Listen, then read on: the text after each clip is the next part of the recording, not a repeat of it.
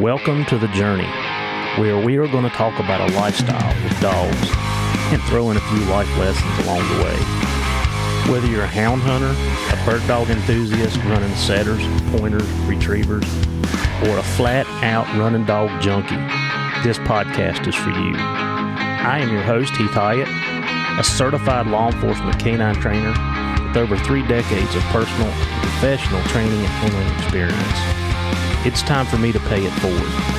So grab your leads, lace up those boots, and come and join me on this lifelong process of teaching, training, and learning called The Journey.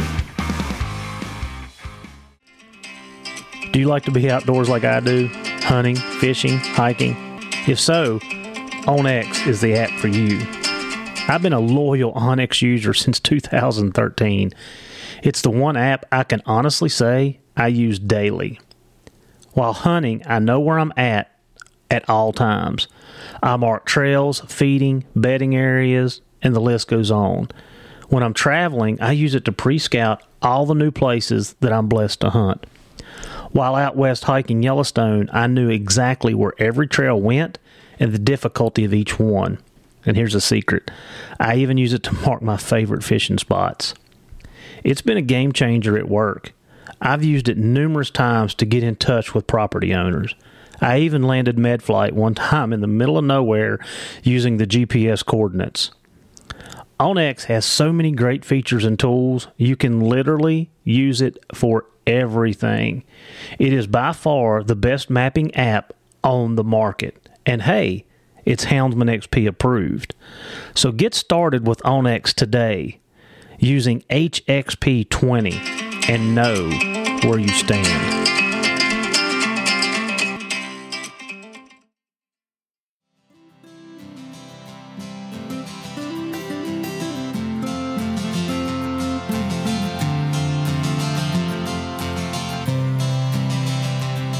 It is Wednesday, and you know what that means? That means there's going to be a new episode of The Journey dropping. So, before we get started, we got to get some information out to you. The Houndsman XP has created its own network, and it's going to be called the Extreme Performance Outdoor Network. So what does this mean for the listeners? If you guys really enjoy listening to The Journey and the Houndsman XP and All Mixed Up and AMA, the Dogmen, you're going to have to go to wherever you get your podcast, whether it be Apple or Spotify, and I don't know where else everybody goes. That's kind of, I go to Apple, so I'm not sure. But on March the 1st, we are going to be switching from the Sportsman's Empire to the Extreme Performance Outdoor Network. So you're going to have to go in to where you get it and type in the show that you want to listen to. If you want to listen to The Journey, you need to type in The Journey with Heath Hyatt. There's a lot of other podcasts called The Journey. Make sure you put with Heath Hyatt in there and it'll pop up. Once it pops up, you can like and subscribe just like you did in the first time when you started following. And it'll pop up every Wednesday when we drop a new episode, and you're good to go. It's just a little transition there. You just have to type it in your search bar. It won't take you 10 seconds to do it, and we appreciate it. Once I figure out which picture or what my background is going to be for the podcast, which I'm not sure yet what I'm going to use, I will post that on my reels. I'll post it on my stories, and you can go and that picture will be attached with it, so it'll be self-explanatory. So March 1st, everything's coming off the Sportsman's Empire. It's going on to the Houndsman XP network, which is going to be Extreme Performance Outdoor Network. And we're just going to keep rolling. So let's get this one started. Thank you guys for following us on the journey.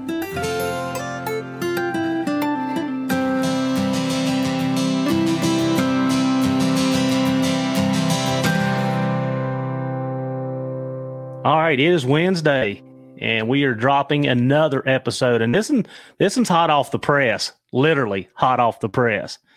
And we're going to make a trip. If you guys are on the East Coast and you say Southern, 2 things come to mind, and that's fried chicken and sweet tea. and we can't get any more southern than Southern Georgia. And we got Mr. Mark Booth on with the Southern Hound Hunting Magazine, and he is in Southern Georgia.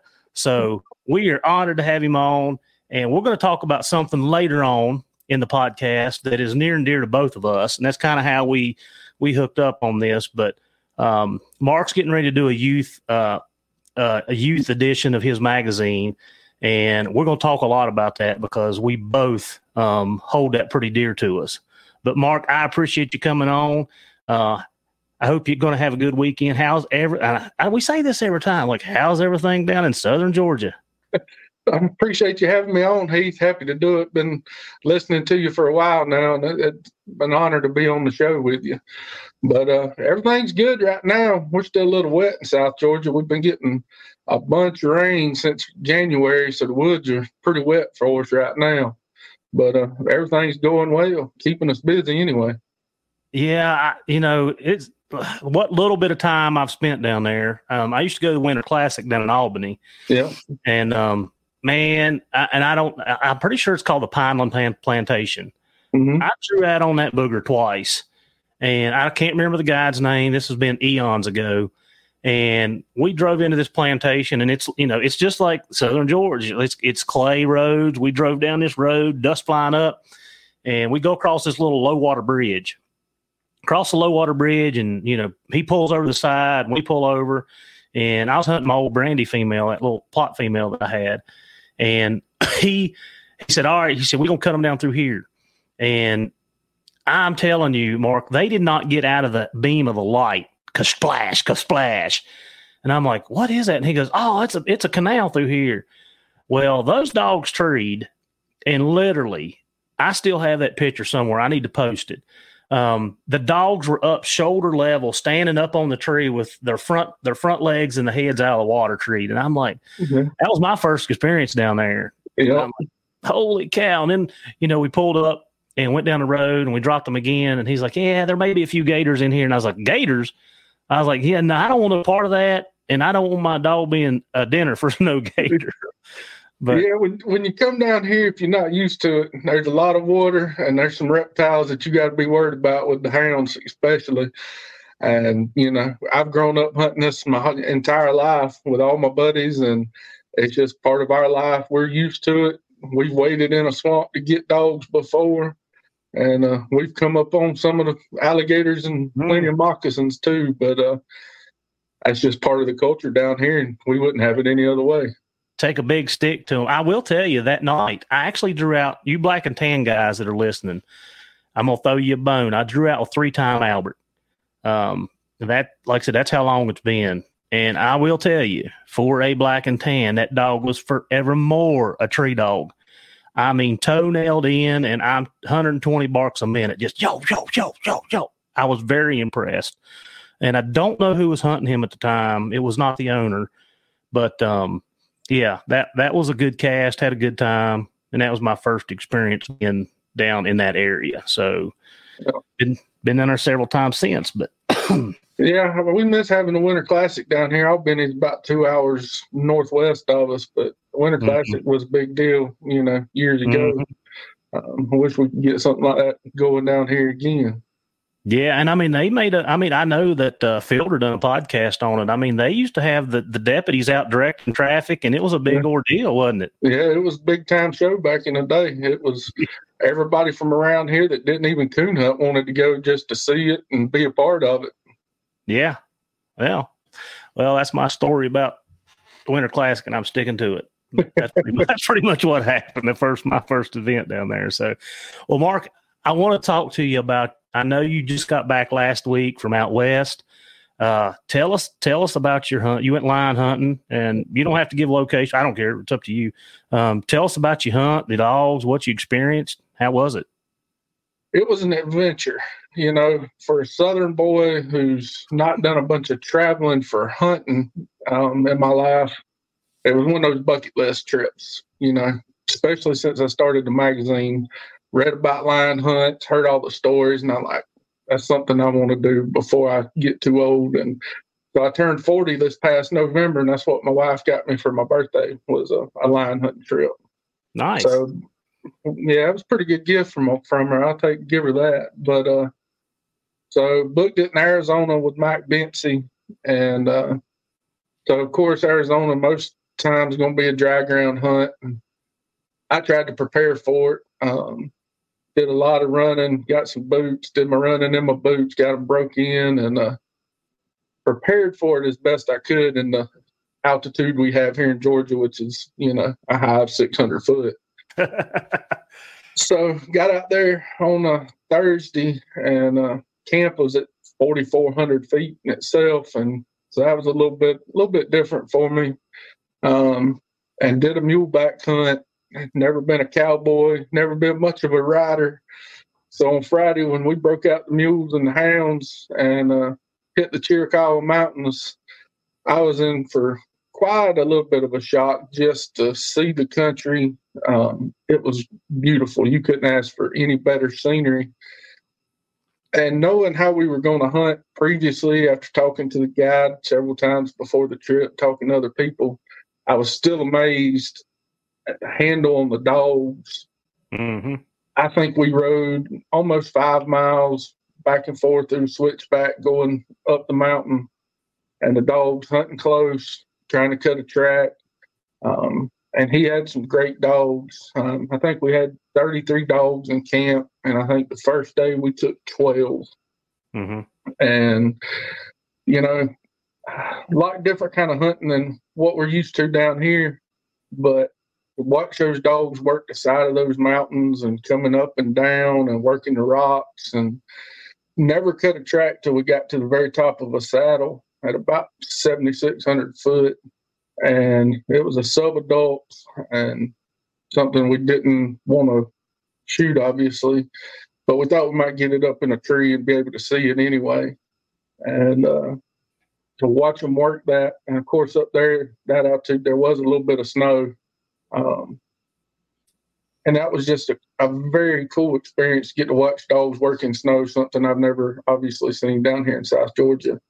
And before we could get going on that cat track, they were kind of headed in a direction he didn't want to go. So he decided to go in and try to pull the dogs off and go on, try to find a different cat track. So we pulled the dogs off and did some more riding, and never got on anything fresh. Saturday, it was a snow day, and we truck hunted.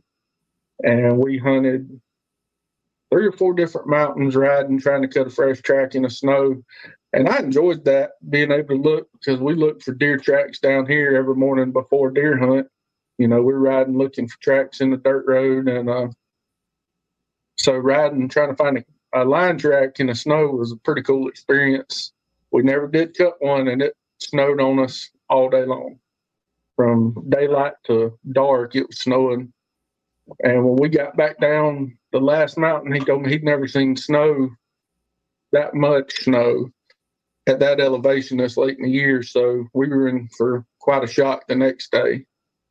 And the next day we did a big trail with the mules and 2 or 3 foot of snow. And that was, for somebody that's not used to the altitude, that's one thing. But then there's somebody not used to snow as well. It was just a combination of tough terrain and tough weather for me. And even the conditioning I'd done running, trying to run football stadium steps in preparation for this hunt, I just wasn't prepared. And we finally cut a really nice line track up at the top of a saddle. And from there on, it was game on. And watching the dogs get on a good fresh track, it was a different experience of a race for me to see the dogs at a distance going up and down a mountain. I mean, that's something I could never see down here. And, if I never get to see it again, I can say I've seen it now. But the dog work was amazing, to go across that kind of terrain, just up and down to the bottom of a ravine and back up the side of a mountain. And to be able to hear them for the most part, get over a hill or two every now and then, you can't hear them. But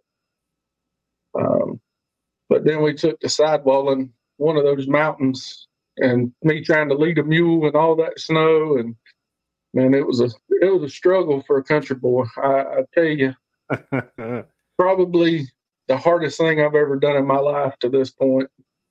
And we finally got down to a point and thought the dogs might have had him treed in a canyon, and got in there, and he just made a big circle, and the dogs had made a loss, and got back on him and went to a big rock formation about 3/4 of a mile away, and the snow had melted on it and then it turned to mud, and they were just struggling with it.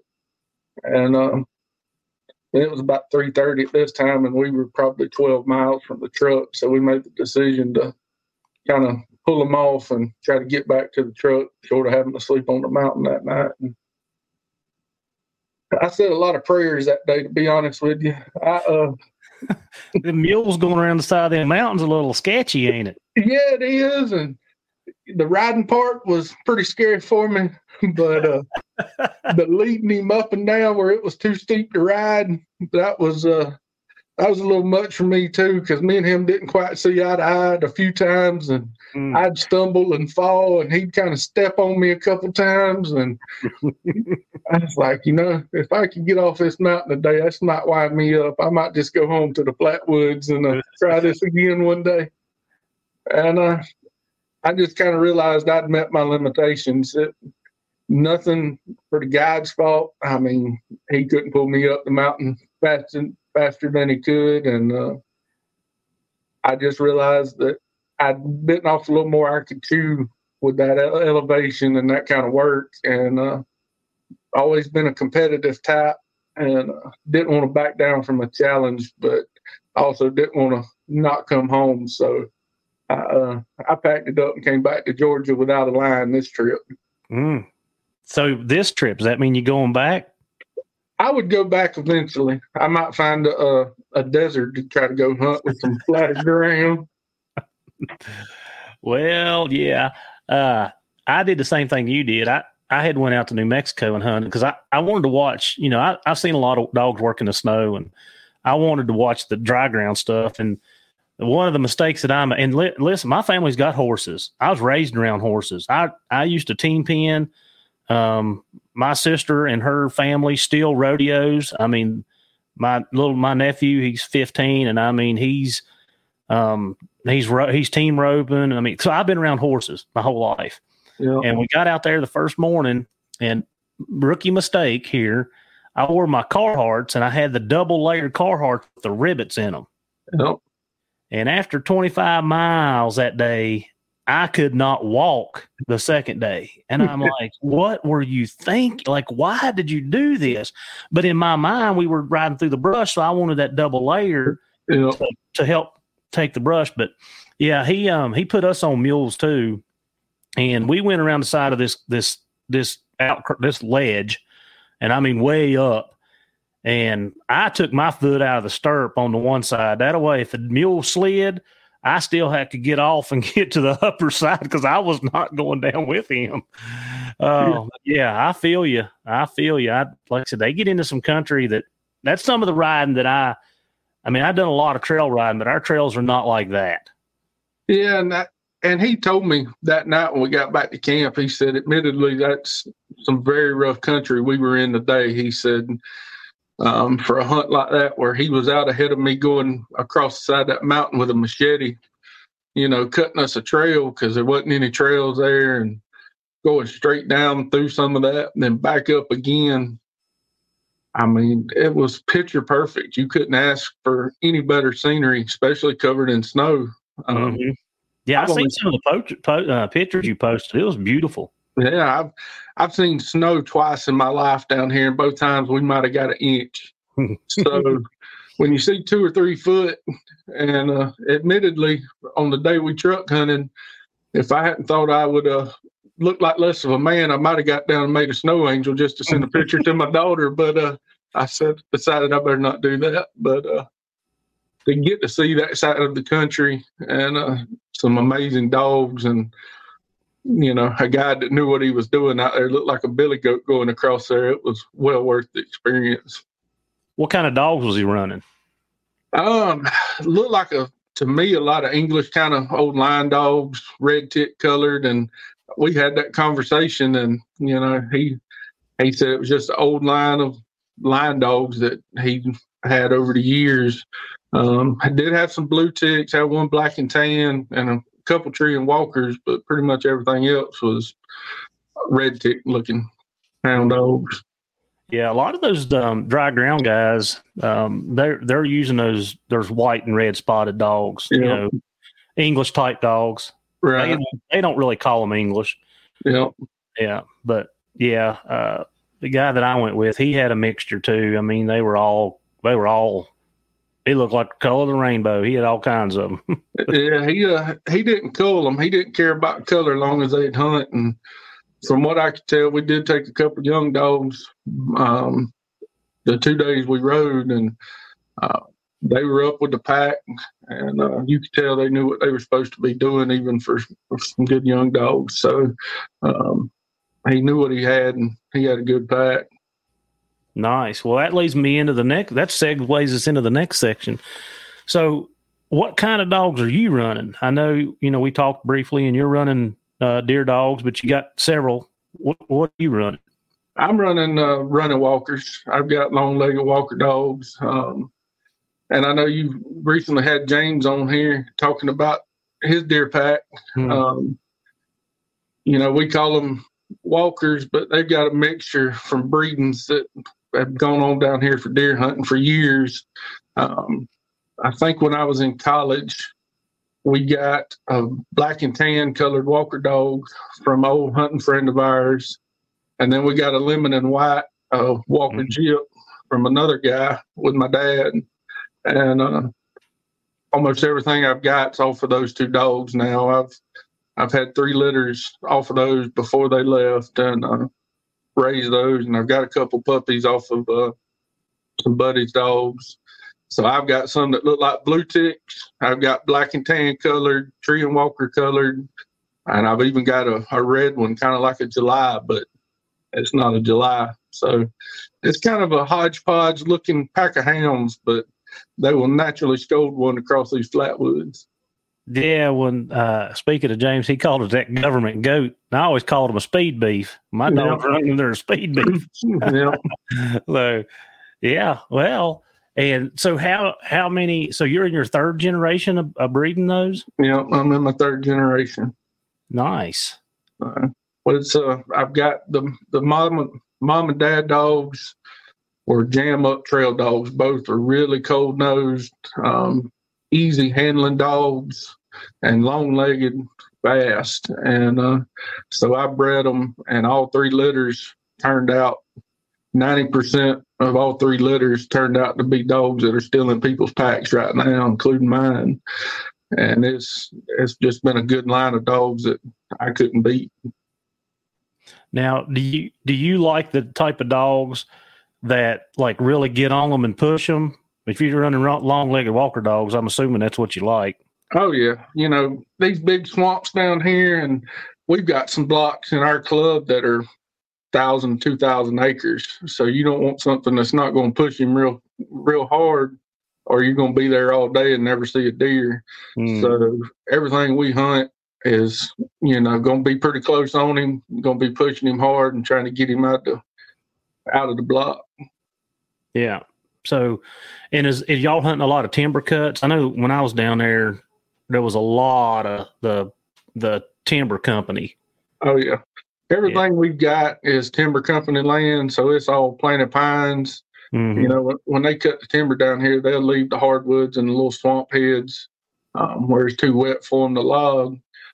So we've got a ton of deep holes of water that just got a bunch of kind of virgin timber in it.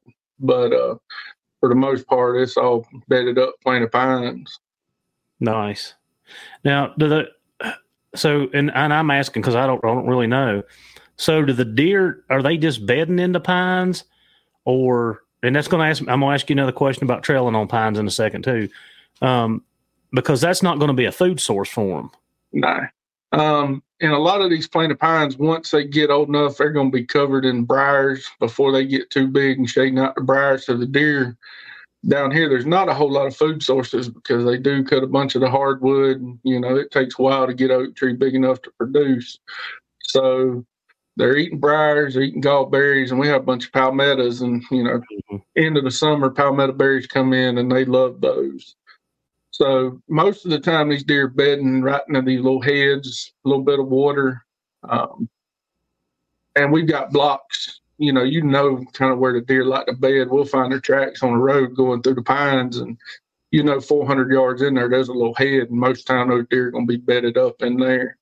So you get your trailing going, get about 300-400 yards in there, and you can tell that trail dogs jump that deer out of the bed and turn the rest of the pack to it and get the race going. How long does your season last? It comes in the third Saturday of October and goes out the second Sunday of January. That's pretty long. Yeah, we've got a pretty long season, almost 3 full months, and we get to do a lot of running. Our club, we only run Saturdays, Sundays, and Wednesdays, so we can't dog hunt every day. But if I can get off work every Wednesday during deer season, that's a good thing. Give me an extra day to hunt. Yeah, absolutely.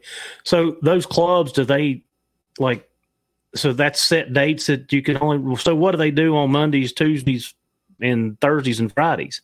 If anybody, we do have some members that just still hunt. So that's a good day if you want to go get in the stands. You ain't got to worry about, the dogs running. And some clubs you can run every day, but we try not to put as much pressure on the deer all season long. We do have 15,000 acres, so we got plenty of land and plenty of deer. And like the week of Christmas and the week of Thanksgiving, we can hunt the entire week. So we do have a couple of weeks during the year where we can hunt every day. But it's mainly just the tradition of the club. That's the way they've been going for 50 years, and it works, and we don't really have any complaints with it. Nice. So let's go back to the pines, because this has always intrigued me. I have an educated guess, but I'm not sure that it's correct. So when your dogs get to trailing and they get into pines, do you see a different behavior, like the dog slows down, stands on his head for a little bit? I don't. I've seen some guys that have some super cold nosed dogs, and they'll go from spot to spot to spot. I mean, they're slow trailing. But most of these pines down here that haven't been sprayed have enough undergrowth in them that there's enough scent to catch. And my dogs won't go from track to track to track. They're pretty much running on the trail barking. So they're pushing the trail or track pretty hard on its own.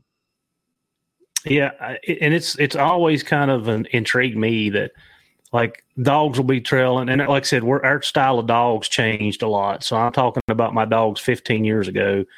They'd be trailing and run into a patch of pines, and they'd be making good time. And when they hit that, it's kind of like they hit a wall, and then it takes them a long time to work through it. Yeah. Of course, now the undergrowth there, what I'm talking about is nothing but pine needles. Yeah.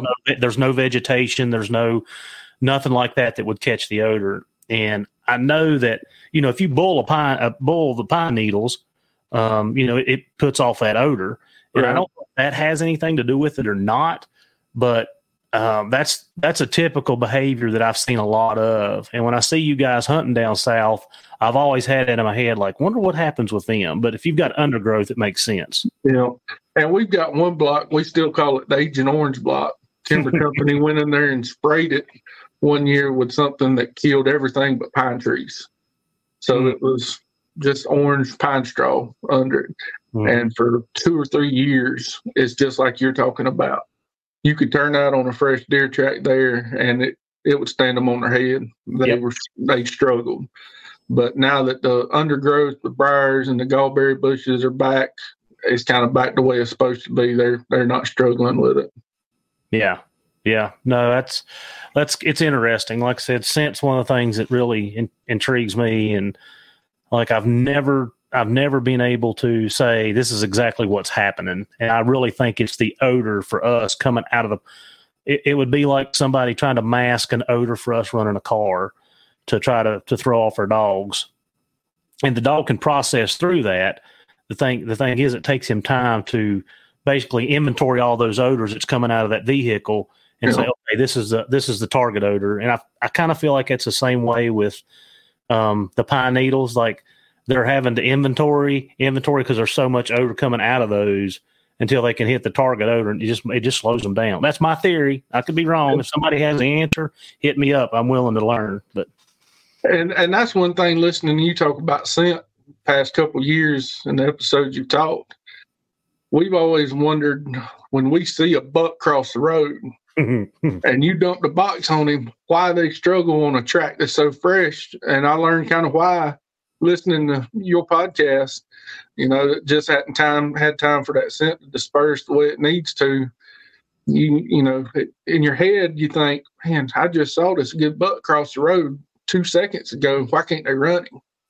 And they eventually will most of the time, but it makes you wonder what's going on out there.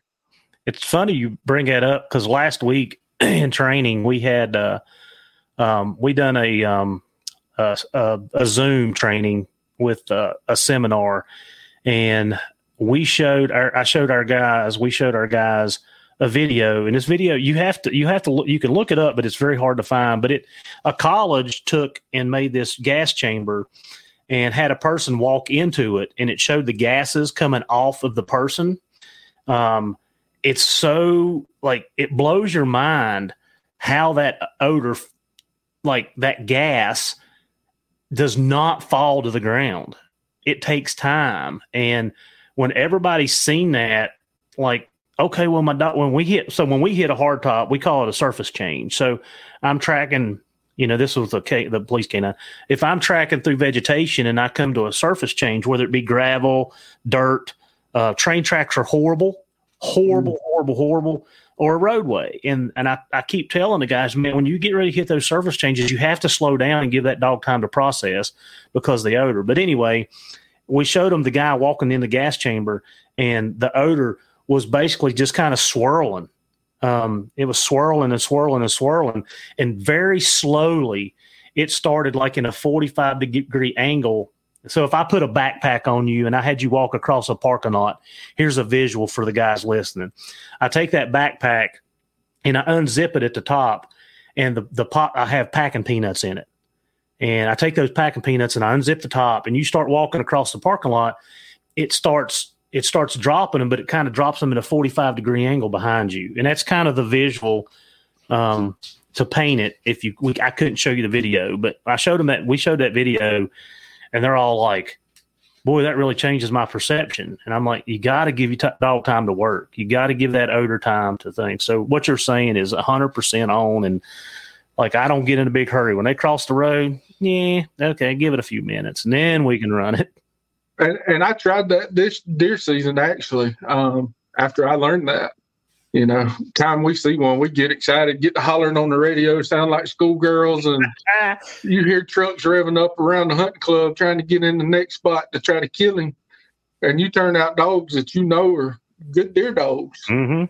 And they make you look bad all of a sudden. And everybody's kind of talking ugly about you. Mm-hmm. But I saw a couple this year, and I gave it a few minutes before I said anything on the radio.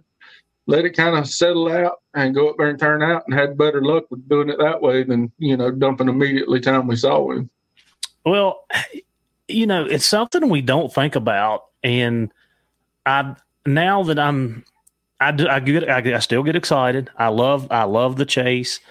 But one thing that we have to realize as hunters is, yes, when that game comes across the road and it sees us, yeah, it's running, but it's only going to run 100, 200 yards in the woods, and then it's going to go back to its walking or trotting or whatever. Mm-hmm. So you don't have to literally put right on his hind end. You just don't have to, he's not going far. He's not going far. And I think we're in the mindset that, man, I got to dump right on him. I got to put right on him and get the dogs right on him to catch him. And like I said, your dog's going to catch him in 200 yards too. So. And it's just like you said, the excitement. If you're still doing this for the right reasons, you want to hear a good race. And it's never really about the kill force, anymore. Mm-hmm. It's about hearing the hounds work. And I mean, you see that jerk across the road and it's immediate, like, all right, it's time to have a good race. So you got to slow down a little bit and take your time and, give your dogs a good fighting chance with it.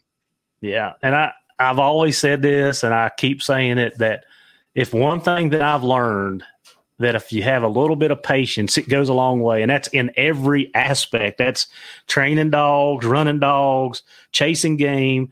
Like sometimes if you just slow down and you look at those old timers, one comes to mind with me, and he's never in a hurry. He was never in a hurry. Like, a guy called, said a bear had crossed the backside of his field one morning. And I mean, I'm jumping at the bit. Like I'm like loading the dogs, let's go. And he's like, we'll drink our coffee and we'll get up there in a little bit. And I mean, we catch the bear. Like, and it's like, and you talk about old timers, and it's kind of that unseen knowledge that they know and they're not explaining it to you, but there was a lot of knowledge behind what they did. Oh yeah. And that's just like with puppies, used to, they wouldn't try to run a dog till he was a year old, and anymore with social media posts, if you don't have one running or trailing at 6 months old, you feel like you're falling behind. And I've had to learn that myself, raising litters of puppies. You got to give them a chance. You can't rush it. Some dogs it's going to take a little longer than others, and you just got to work your way through it and hope it works out in the end. Yeah, and I mean, again, we're repeating what we've repeated. But a lot of times the dogs that are slow starters and that we kind of leave them in the pen because they're not doing much, they ended up being the better dogs when it comes to, long term. When we talk about long term, you're like you said, everybody focuses on that short term. I want that dog doing something at 6 months old. Well, yeah, I want to see some natural instincts out of it, but that dog don't have to be making races in fact, I'm like you. I try very hard not to put mine in the woods until a year old. In fact, I coon hunted one night this week, and I didn't coon hunt. No, I don't think I coon hunted none last year, but I got a little gyp. She's 8-9 months old, and I need to get her started. I've done my trail and stuff, my imprinting with scent and stuff with her. And I mean, I'm really pleased with her. Knock on wood. You know how it is, dog. You say they won't, and they will, and they will, and they won't. Murphy's Law will catch you. But I've done my imprinting. I've done my trailing with her, my loading, my leading, all that stuff, and took her out Wednesday night. And now I didn't turn her loose until the older dog's open because she's trashy. She'll run some of them speed beef there. So I held her until the old dog struck, and I turned her loose, and she was in there with him and it was a full moon too, which is not, I don't like hunting in a full moon. Ain't nothing but skunk city for us.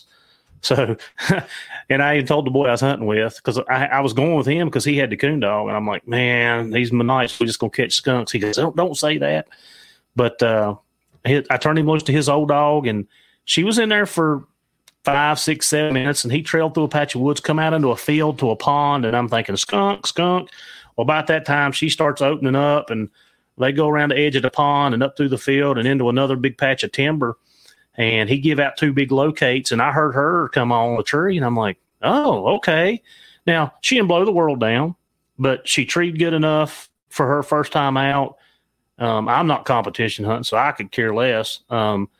She got to treeing real good there for a couple minutes. We had to cross the fence and walk through the field and get to her, but I was really pleased with her on that. And like I said, I'm going through the process. I'm not rushing her, so, but yeah.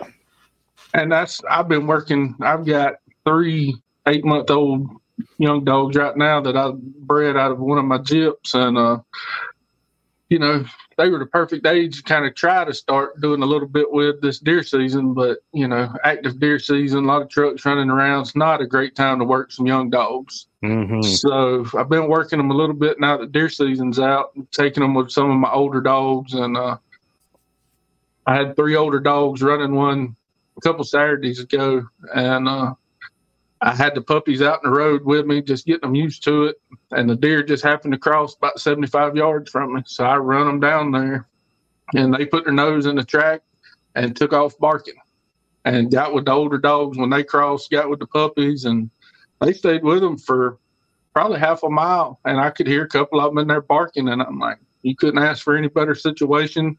That's a pretty good start, for dogs that really hadn't been involved yet. And so, little games like that is a good way to go. Yeah. Now, can you train, or you can only run your dogs during that October to January? You can train. We don't have a dedicated training season like Florida does, but we kind of just keep it low key. Obviously, no guns in the truck or anything like that, and we'll train during off season. Nice. Well, let's get into the meat. We say the meat and potatoes of this, because this is what we really want to talk about. Is your upcoming issue, it being a youth issue, and let's get it out there and give it a little bit of notoriety so some people get on that. Yeah, absolutely. When I started this magazine 6 years ago, I wanted to do something for dog hunting. Never been involved in publishing. I work at the hospital, so I've never had any idea anything about this. But I wanted to do something for the dog hunting community, because I was raised in this from the time I was little, and my daughter at the time was 5 or 6, and she was riding with me every Saturday and loving every minute of it. And I said, I want to do what I can to help preserve dog hunting for her in the future. So we started the magazine. And out of my love for the youth hunting, we had our own Hound Hunting Kids section in every issue, did a feature story on one kid with his favorite hunt, his first kill, her first kill, whatever it may be, and brag pages for pictures. But something we've been talking about for a few months now is to have one whole issue dedicated to the youth hunters. So from front to back cover, we want to feature all of our youth dog hunters out there. It's near and dear to our hearts as it is to a lot of people. And that's probably been my favorite section of the magazine since we've been doing it. When you get a 9 or 10-year-old kid call you on the phone and sit here and talk to you for 2 hours, telling you their story so you can write it down and get it ready for the magazine to publish, and talking to some of these kids about their bear hunts or deer hunts, whatever it may be, man, that's a great feeling to hear them. They're talking about what stand they went to, what dogs they turned out, what role they played. And even we've had some stories about kids doing the work in the off season. All of them haven't been about killing an animal, because that's not what it's all about. They're telling me about feeding dogs and helping worm dogs and washing out pens for their parents every afternoon. Just the work that these kids put in to having a good season and a good pack of dogs is amazing. And that's what we want to promote, is to let everybody know what kind of job these kids are doing and what the work they're willing to put in to enjoy this sport. Yeah, it's like I told you, our group, there's only 6, 8, maybe 10 of us, but every one of us has got kids. And I mean, on weekends, everybody's got truckloads. Holidays, like during Christmas break, they're off for that 2.5 weeks. I mean, every day they're with us. Training season in August before school starts, they're with us. They're with us all the time. And I think that, I love when Maddie's with me. Like, I really enjoy that time, and she loves the dogs. She don't care nothing about taking any type of animal, but those dogs mean everything to her.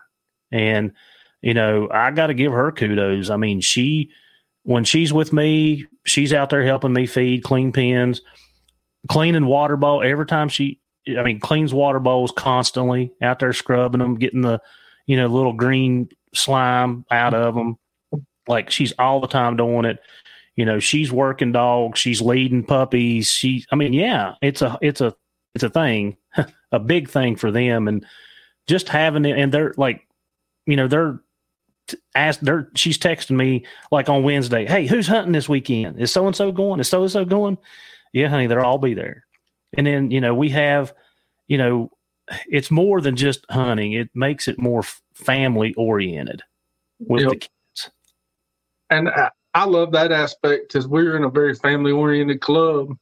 We'll have 10 to 15 trucks every day we hunt, and over half of them will have kids in them. And these kids have grown up together, and several of the guys I hunt with, we were their age, hunting with our dads, growing up doing this together. So we've been friends for close to 40 years. The relationships they build in the woods with these other kids are lifetime. And to have that kind of important friendship built on something so solid, you can't replace that. And my daughter's the same way. Remy actually woke me up on opening day of deer season in October. I might have overslept a few minutes. She woke me up, and she was already dressed. And she said, "Daddy, I'm going to go out there and go ahead and start putting the collars on the dogs. I'll be ready when you get out there." So when I got up and dressed and got stuff out the house, she was already out there putting the tracking collars on the dogs, had some of them in the dog box, and she was ready to go. And she's 11. So, wow. And now she wants to be a vet. So I wouldn't turn that down for anything. If she would, it'd be nice to have a vet in the family. I begged mine to, and she can work on the dogs, but we had a dog that had cancer 2 years ago, and we had to take her over to tech, and we ended up having to have her put down, and that just destroyed Maddie. And then one of my good dogs, Jack, 2 years ago, he anyway, that's the part. She's like, "Dad, I can't." She said, "I can't do that." She said, "I can't," and I'm like, "I get it, huh? It's all good." Yeah.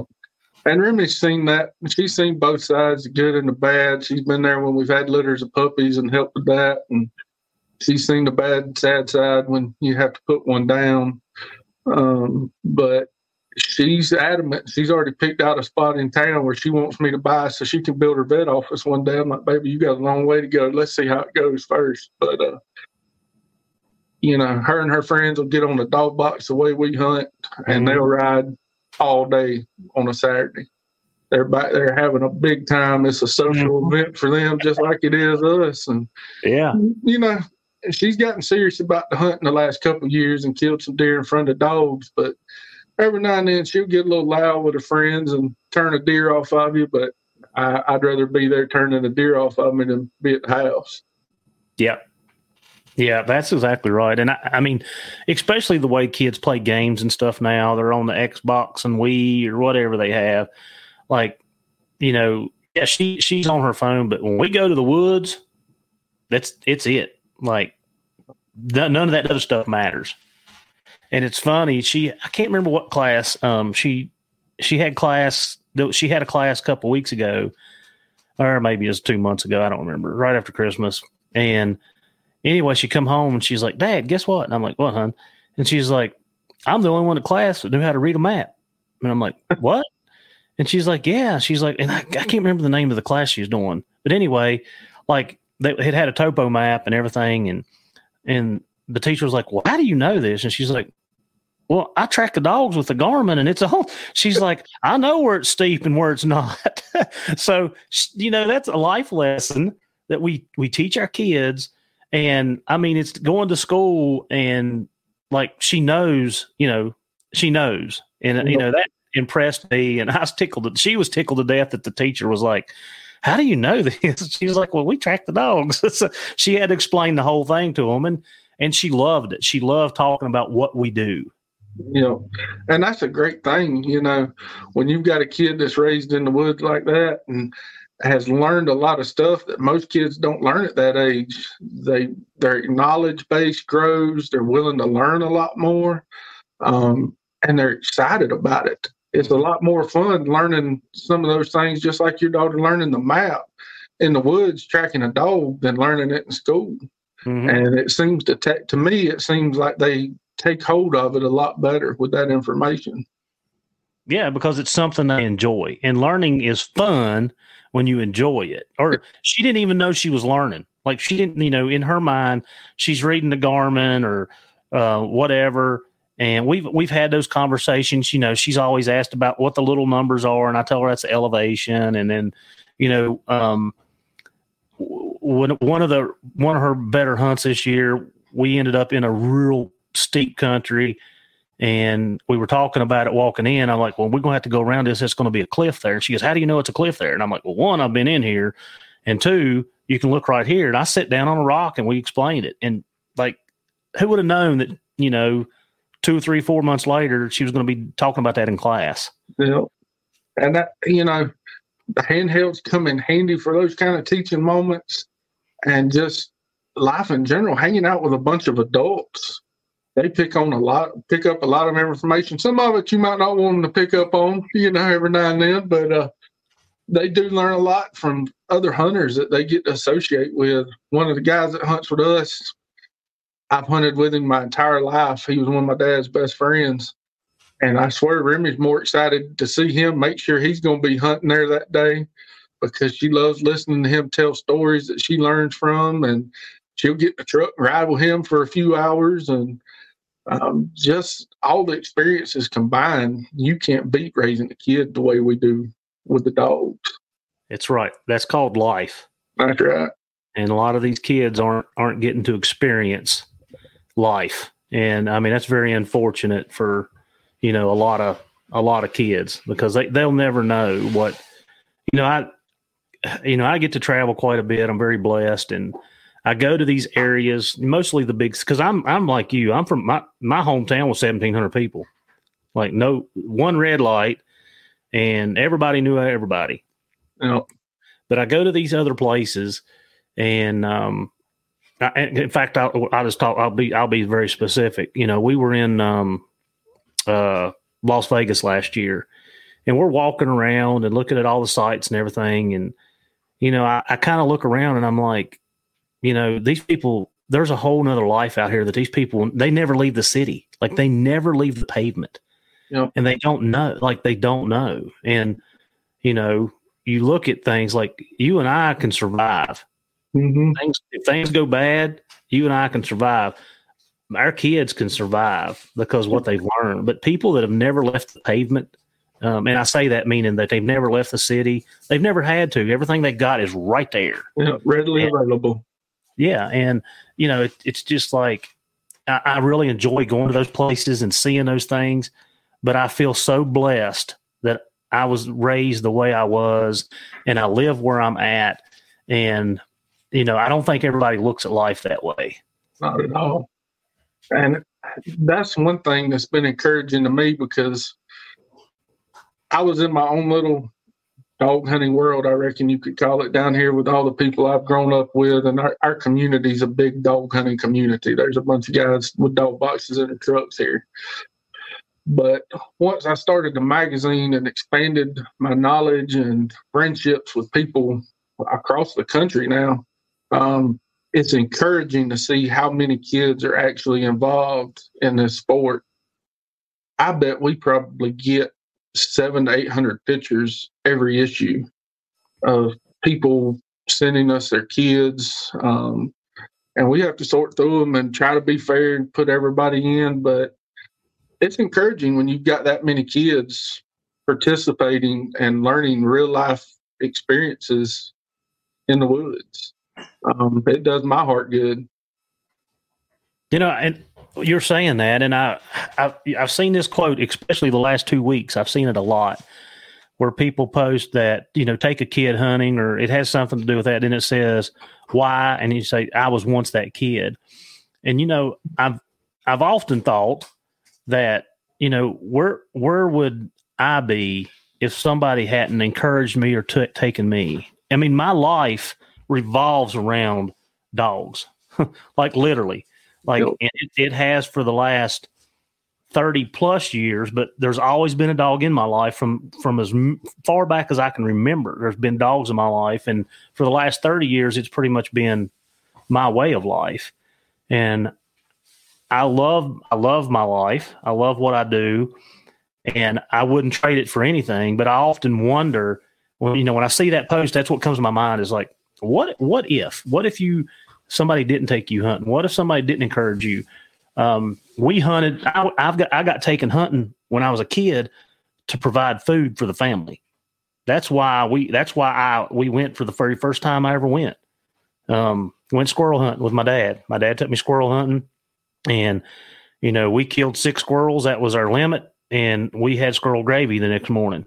It was huge when I was in high school. Like, me and my brother would fight over deer. Like I'd be going to a spot and he'd be mad because I'd be at his spot, or vice versa. But, tenderloin biscuits every morning before school. I mean, that was like the highlight. Oh, yeah. But I often wonder about, when I see that post, that's the first thing that comes to my mind is, wonder what I would be doing. Yep. And I'm the same way. My dad had deer dogs when I was born. The day I was born, had just turned out his box of quail dogs. He was bird hunting, and they had to get a hold of him on the CB radio and say, "Hey, Martha's in labor. You got to come to the hospital." So dogs have been an important part of my life from day one. And I don't know, I'm like you, what would I do without all this? I've got pictures of me in the truck seat standing up when I was 2. So I've been running deer dogs for 40 years pretty much. And now raising Remy in it and seeing her experiences and her just pure joy on her face every Saturday morning when we load up, that's something you can never take away. Mm-mm. And I think about this because the amount of time that we spend in the woods with our kids, like, those are memories that when we're long gone, they will never forget. Yeah. And I can say that now. My dad passed away 3 years ago this month. And there's memories I look back on now with him in the woods and all the stuff we did. I'll never forget them. I mean, we spent so much time together on the woods or in the water, or in the woods or on the water, that, I mean, I've got so many memories that you just can't forget, and stuff I could never replace. Mm-hmm. Yep. Yeah. Well, like I said, I mean, I'm tickled to death that you're doing that. And like I said, I hope to get some pictures, or, like I said, I asked Maddie to write, she wrote me like a little short story. But maybe we can get that in. And like I said, I'm tickled to death, and, I definitely support that cause, and that I support any hound mission anyway, but I really support the cause, what you're doing, Mark. And like I said, I think it's great for the kids, because how many kids are going to be carrying that copy of that magazine around to school showing all their friends? Yep. And that's what it's all about, having those kids be excited, show off other people. And you never know, it might inspire another kid to ask, "Hey, can I go hunting with you this year?" And parents take them, and there you've got another hunter. So to reach out and show all the positive things. And like this youth issue, I've saved 2 stories. Florida had their first ever youth only day this past season, and one of the clubs that I've hunted with down there sponsored it and took the kids on their first youth deer dog hunt. And we've got a story about it. A youth deer season special every year in North Carolina. We've been the last 4 or 5 years to participate, be a part of it. We've got that story. So there's these clubs that are doing great things for not only the dog hunting community, but for their communities as a whole. Inviting kids that have never been hunting anything and taking them on a deer dog hunt or a bear hunt, whatever it may be, and showing them the ropes and letting them experience the woods for the first time, and to be able to share those stories with the world and, kind of show what our true colors are with all the adversities dog hunters face as a community. I mean, we need to show off the positive aspects and the reach we have to do good things for people. Yes. And I really am a firm believer that, being a mentorship, like just what you're saying, taking that kid hunting, or, taking them and putting them in the woods and give them something to be proud of or something to look forward to. It lasts a lifetime. I'm sorry, but it does. It does. Absolutely. And that's what I love. When we started this magazine, we questioned what we would cover on the pages, whether it be just deer hunting or whether it be a combination of things. But when we discussed it, we wanted to include everybody. So if you've got a kid that squirrel hunts with a feist or a cur, we cover it. If you've got a kid that bear hunts or hog hunts or deer hunts, it doesn't matter. And even this issue, we're probably going to have some pictures of kids with doves and their bird dogs in there. You know, it doesn't matter what they're doing. As long as they're in the outdoors, we want to promote it. Yeah, I'm 100% behind you. Mark, is there anything else that you want us to know about your magazine that the listeners need to know? Or like I said, you guys can go, in fact, I just looked it up. You can go to southernhoundhunting.com and you got a 1-year subscription, a 2-year subscription. You can buy it by the issue itself. You got a lot of good things going on there. Anything you want to add to it? One of the things we're most proud of is, you know, we're a dog hunting publication by dog hunters for dog hunters. So when you read the stories in the pages of the magazine, they're hunters just like me and you. We work with guys and girls that send us their stories and we help them get a magazine ready. My wife does all the editing, does a fantastic job with it. So it's not a lot of technical stories like you see in some of the more mainstream hunting publications, but it's just true to life hunting stories that can speak volumes of what you've done yourself. And that's one of the things I'd like the most. We've had a couple professional writers do stuff for us and, you know, great work, good stories. But I like the personal stories that we publish in every issue, and that's what we're going to keep trying to do. Well, I appreciate it, and I'm sure the listeners appreciate it, and I know darn well the kids are going to love it. I hope so. Well, Mark, we are about at our time limit. I appreciate you coming on and talking about the magazine. I hope this issue is the best one of all times. I hope they're all good, but I really hope this one explodes, especially, like I said, I'm all about the kids, and, you know, we don't hunt without them. You're not hunting without them. They're a huge part of our life and what we do. And like, it's a great thing that you're doing. Well, I appreciate it. And Heath, I appreciate you having me on the podcast. It's definitely an honor to be here with you. I'm glad to have you, Mark. Thank you for helping us teach, train, and learn. Yes, sir. My pleasure.